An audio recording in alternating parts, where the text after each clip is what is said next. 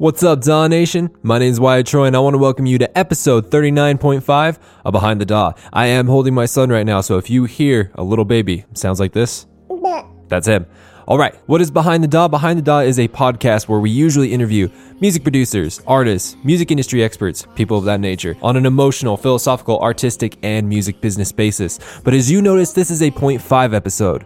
That means that we take the audio from our YouTube series In the DAW, we put it into podcast form, and we give it to you for free so you can listen to it on the go and get that perfect combination of emotional and technical knowledge. If you do want to watch In the DAW, don't worry, there is a link in the description of this podcast. You can click on it, it'll show you all the episodes that we've ever had with In the DAW. All right, a couple things really quick before we get started. There are several links down in the description that I want to tell you about. The first is the Patreon. If you can find it in your heart to support Behind the DAW and In the DAW for $1 a month so that we can keep bringing you these interviews forever for free, that'd mean the world. Plus, now we are opening up all of the interviews to our patrons so that you can see the live stream of the interview while it's happening. You can ask questions, and each week I pick a lucky winner to meet the person that we're interviewing. So please go ahead and check that out. The second link in the description is for artist suggestions. If you want to suggest someone to come on the show so that we can interview them, go ahead, click that link in the description. The third link in the description is for private lessons. If you want private lessons in electronic music production or social media marketing, go ahead, click that link. The fourth link in the description is for a free consultation. Each week we give away a free 20-minute social media marketing consultation. So if you want to check that out, go ahead, check it out. And then finally, in this particular episode, we are giving away a preset, a super saw preset that the guest is going to talk about. Don't worry, this is what it sounds like. So if you want that preset for free, it is a Serum preset. Go ahead, click the link in the description. All right, so who do we have on today? Today we have Elliot Berger. He's breaking down his song that he did with Laura Brem. It's called Believe. It's a fantastic song, very emotional song. And just so that we have a little bit of background information on Elliot, he's a UK-based producer. He's had releases on places like Monster Cat, NCS, Mr. Suicide Sheep, Airwave Music TV, ton more. The dude's everywhere. Go ahead and just check him on YouTube. What are we going to be talking about today? We're going to be talking about vocal processing, mixing drums, multiband processing, how to use Neutron by Isotope, and so much more. Make sure to stay tuned for all those topics and so much more. If you like this episode, please like, comment, subscribe, repost, follow, whatever is appropriate on the particular platform that you're listening on, like iTunes, Spotify, SoundCloud, YouTube, Google Play, Deezer, wherever it is. It just helps us know that what we're doing is moving in the direction that you need us to move in. And then finally, make sure to check out the other episodes of Behind the DAW. Like I mentioned, we have the episodes where we interview people on an emotional, philosophical, and artistic basis, but we also have episodes on the podcast where I do social media consultations with the guests that we bring on, and we give those away for free. The last one that we just did was with Wubix. We went through and we looked at his YouTube, and we talked about how he could optimize it to get more out of it so that he could push his music harder. So, with all that said and all that out of the way, DAW Nation, I want to introduce you to Elliot Berger.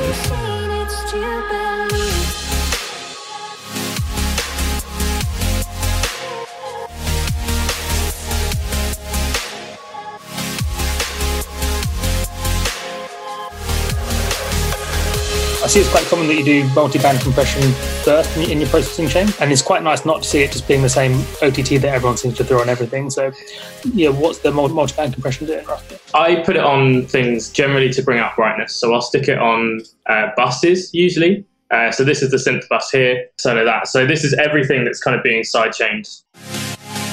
And it just helps to bring out the kind of noise and the shine and fill out the full range. I actually use the multi-band compression preset, and it pretty much as is. Occasionally, I'll stick a utility in front of it just to not drop down the input gain going into it rather than adjusting the input on each band, just because it's quicker. Fills out the range, brings out brightness, and it also helps to gel stuff together when you've got however many tracks are in this. All kind of layered up to give that one full sound. You need something to sort of gel them together. And I find that this does it much better than single band compression does. Question about Laura's vocal processing. Did you do it yourself or did she do it? So I do it myself. So she does all of the tuning, comping, all the rest of that. The vocal stems I get anyway are pretty solid. Trying to hear music from silence. So it's really good takes. The pitching's always perfect. The recording's really good. And then the processing that I do is really simple. It's the same with I always process everything as simply as I can. I'm not a fan of going in and being like really hardcore with everything. I usually do a high pass first to get rid of any rumble. As I said, these takes are usually fine anyway, but it's more force of habit than anything else. If you're getting a take from someone who maybe isn't recording in a good space, there'll be all sorts of rubbish in the low end. So I tend to get rid of that and then do some compression. The reason I'm getting rid of the rumble before the compressor is otherwise that rumble is going to start messing with your levels going into the compressor, so it'll start. And you're doing really gentle compression, right? I mean, it's only like 2 dB. I mean, how much gain reduction are you getting? Very, very little. That's only a few dB. It depends on the track. So I've got another tune with Laura that we're working on at the moment, and the compression on that's much harder. But I think because particularly at this point of the tune in the verses, hopefully it will play fine. It's all quite spacey and quite ambient, so having a really compressed in-your-face vocal at that point is going to sound a bit out of place. So I kind of give it room to breathe. And then Pro MB, I duck down the low mids and kind of doing some de-essing on here. Find if you multiband out that kind of, it's acting more as a dynamic EQ actually really, but when you're working with those low mid frequencies, sometimes they can pop out. I've had vocalists where it's really resonant. Usually if they're using like a cheaper mic or something, then it really pops out. But it helps to kind of even it out and soften the vocal.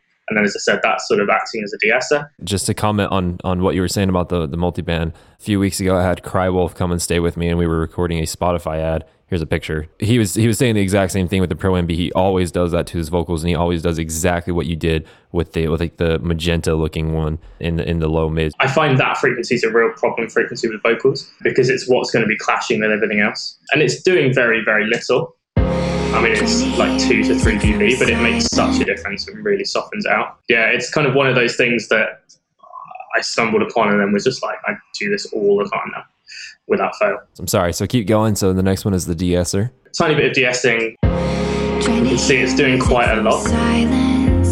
I think because of the way the lyrics are, there's quite a lot of sibilance, so it helps to just sort of control that. Otherwise, it can sound pretty horrendous. So it just tames out that sort of top end. Then Pro R, with again notching out, I mean, this is an old track, I don't know if I would necessarily do that now, but some really like harsh getting rid of any of the low frequency.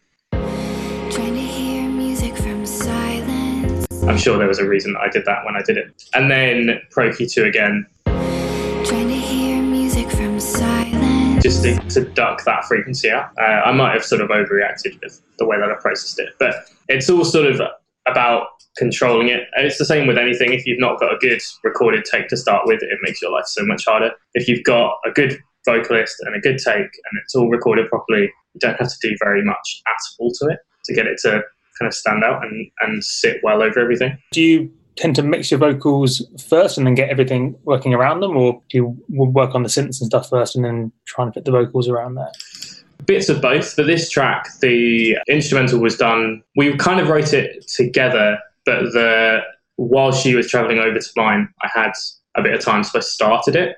I kind of had the ideas, and as she was writing vocal, I was writing the synth work. But I tried to do most of the instrumental before I put the vocal in, so you can keep the focus on keeping the instrumental interesting and evolving and changing all the time, rather than putting a good vocal over it and being like, oh, this is fine, this is great, and letting a vocal carry it. Because actually, there's something I think quite special about having a tune, and every time you hear it, there's like an intricacy that you maybe didn't notice before, or there's something that keeps it moving, rather than having a really killer vocal sitting over an instrumental that actually isn't really doing very much. And it's a really easy trap to fall into. As I said, like I fall into that trap. Even if I've got the vocal first, I'll try and do as much of the instrumental as possible around, and then make the vocal fit to that. But also consciously, you have to be aware that as you're making it, there's going to be a vocal there.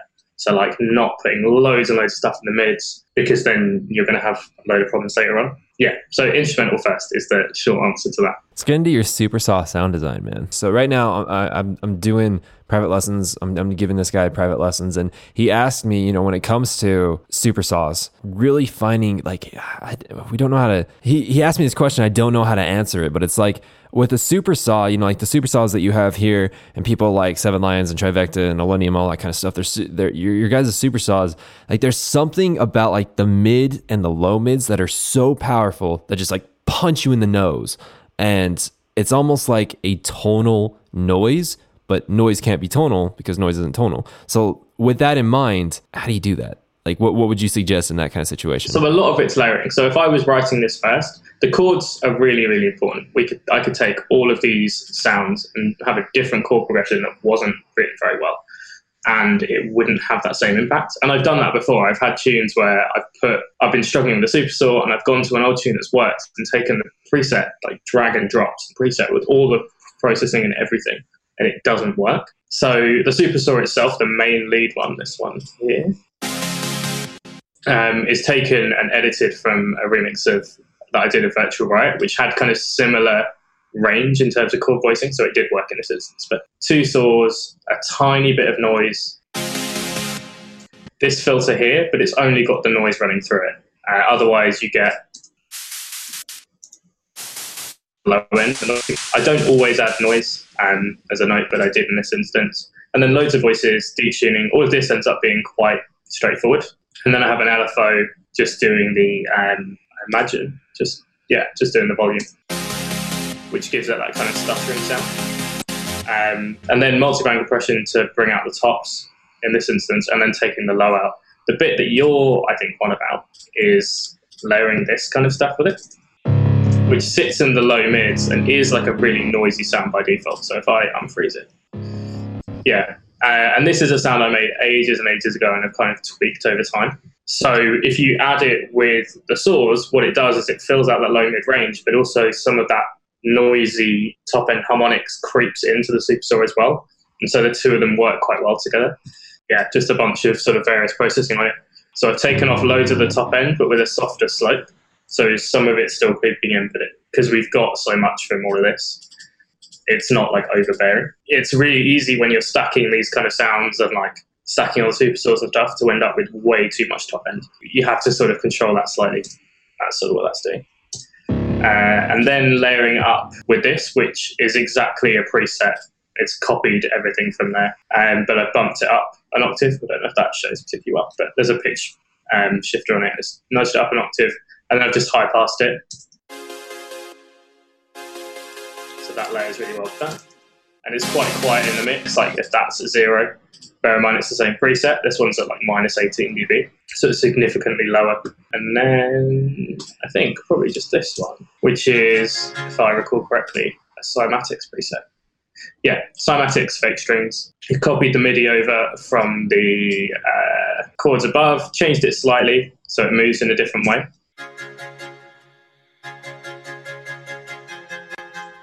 And added a couple of extra notes to it.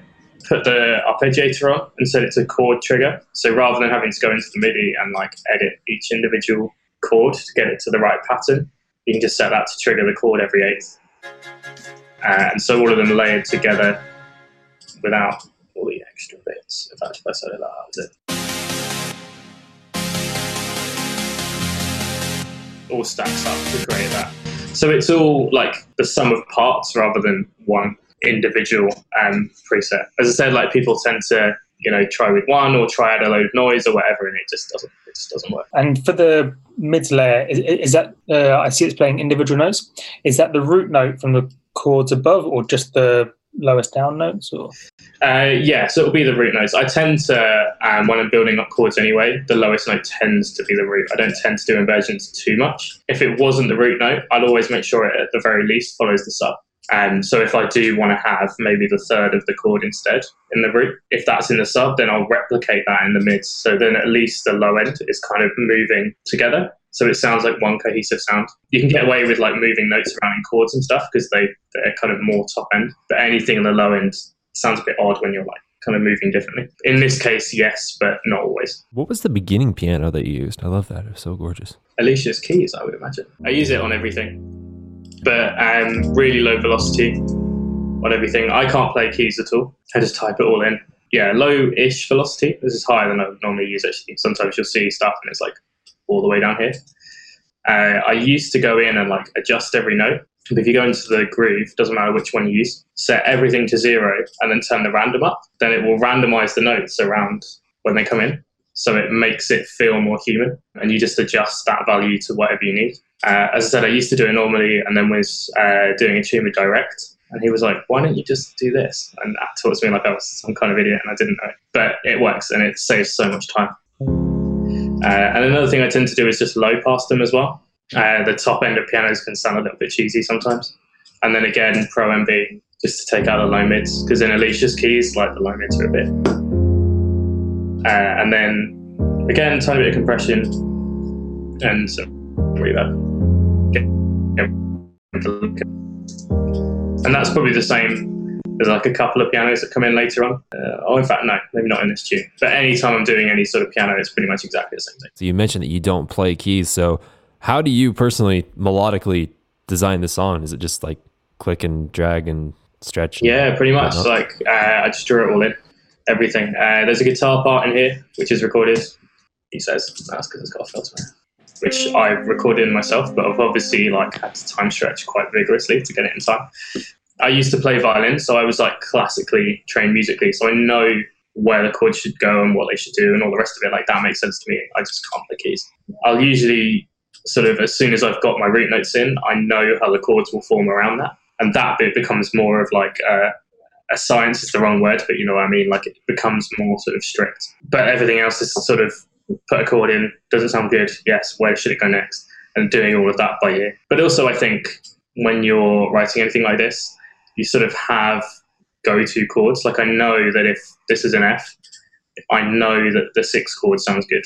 So start on a 6th chord because that will make it feel more uplifting because it's a major chord. And then, okay, well, we've gone 6 and 7, so the logical place for me to then go is 1 and all the rest of it. So it's sort of a mixture of everything as to how I kind of compose these sort of stuff. What is it? It looks like you're stacking drums there. Do you then process, it looks like the snares stacked, I'm guessing, from the small bits of white. So do you process all of that together afterwards or leave it up to mastering? My general rule with mastering, potentially more so nowadays than it was when I did this, is that the better compressed you can get your mix, and the less work a mastering engineer has to do, the better. Especially if you're doing something that could be played out, it has to be loud. Like you've got no option about it. And so making your mix as loud as possible without doing any master processing at all then means that when it goes off to mastering or when you come to master it yourself, you haven't got to slam everything into a limiter and it's not sort of breaking up. Everything is processed separately and there's like a snare bus here. But anytime I'm busting anything, there's some form of compression going on. So, for example, the snares here, there are 3 snares, and I don't usually compress individual samples because they're usually compressed anyway. They're then all kind of EQs, reverb when necessary, and then that runs into a soft clipper here. The soft clipping in the glue compressor is great. Like you can usually push it quite hard before it really breaks up, kind of slamming that to a point that it evens out. And then again on the bus for the whole drums, the full parallel preset, and then neutron, which probably has some form of something going on in it. Okay, so it's just EQ, and then limiting here, which isn't doing that much, but it's sort of, especially with drums, because you get such short transients, it helps to sort of control that a little bit.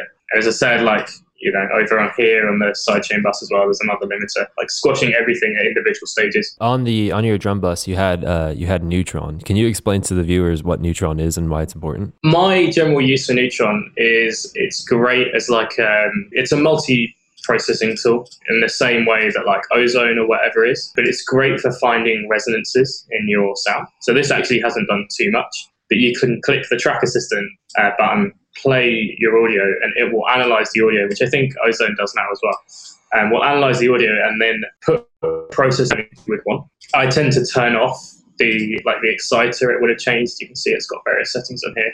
I've turned all of that off. But the EQ, as I said, is great. If there's like a tiny frequency in your kick drum that's maybe jumping out too much, or something in your, like a ring on your snare, it's a really good way of taming it, ducking it down a little bit. So that's all I use it for. But as I said, it's got all sorts of different bits in it, including 2 compressors. And it will also reorder all the processing for you, depending on what it thinks you would want. So sometimes you'll have the first compressor right at the start of the chain. Sometimes it will put it before the transient shaper or whatever and adjust as it feels like it needs to. And sometimes it won't turn the compressors on or whatever as well if it doesn't think it needs it. I believe it's in the second drop, but I believe you bring in another lead, like another high element. And I was wondering what that was because it's very beautiful. There we go. Okay. So this one's virtual riot preset, I think. Yeah, it's essentially just a sine wave with an envelope on the pitch. So it adds like an attack to the sound. I'm kind of in the mindset that if there's a preset out there that does it, then there's no point doing it yourself. Like, it just saves so much time, and it sounds great. So especially when it's from someone like Virtual Riot, because he's such a good producer. So yeah, it's literally just sine wave, envelope on the pitch, like reverb and delay basically. But yeah, as you said, like it's such a good sounding preset.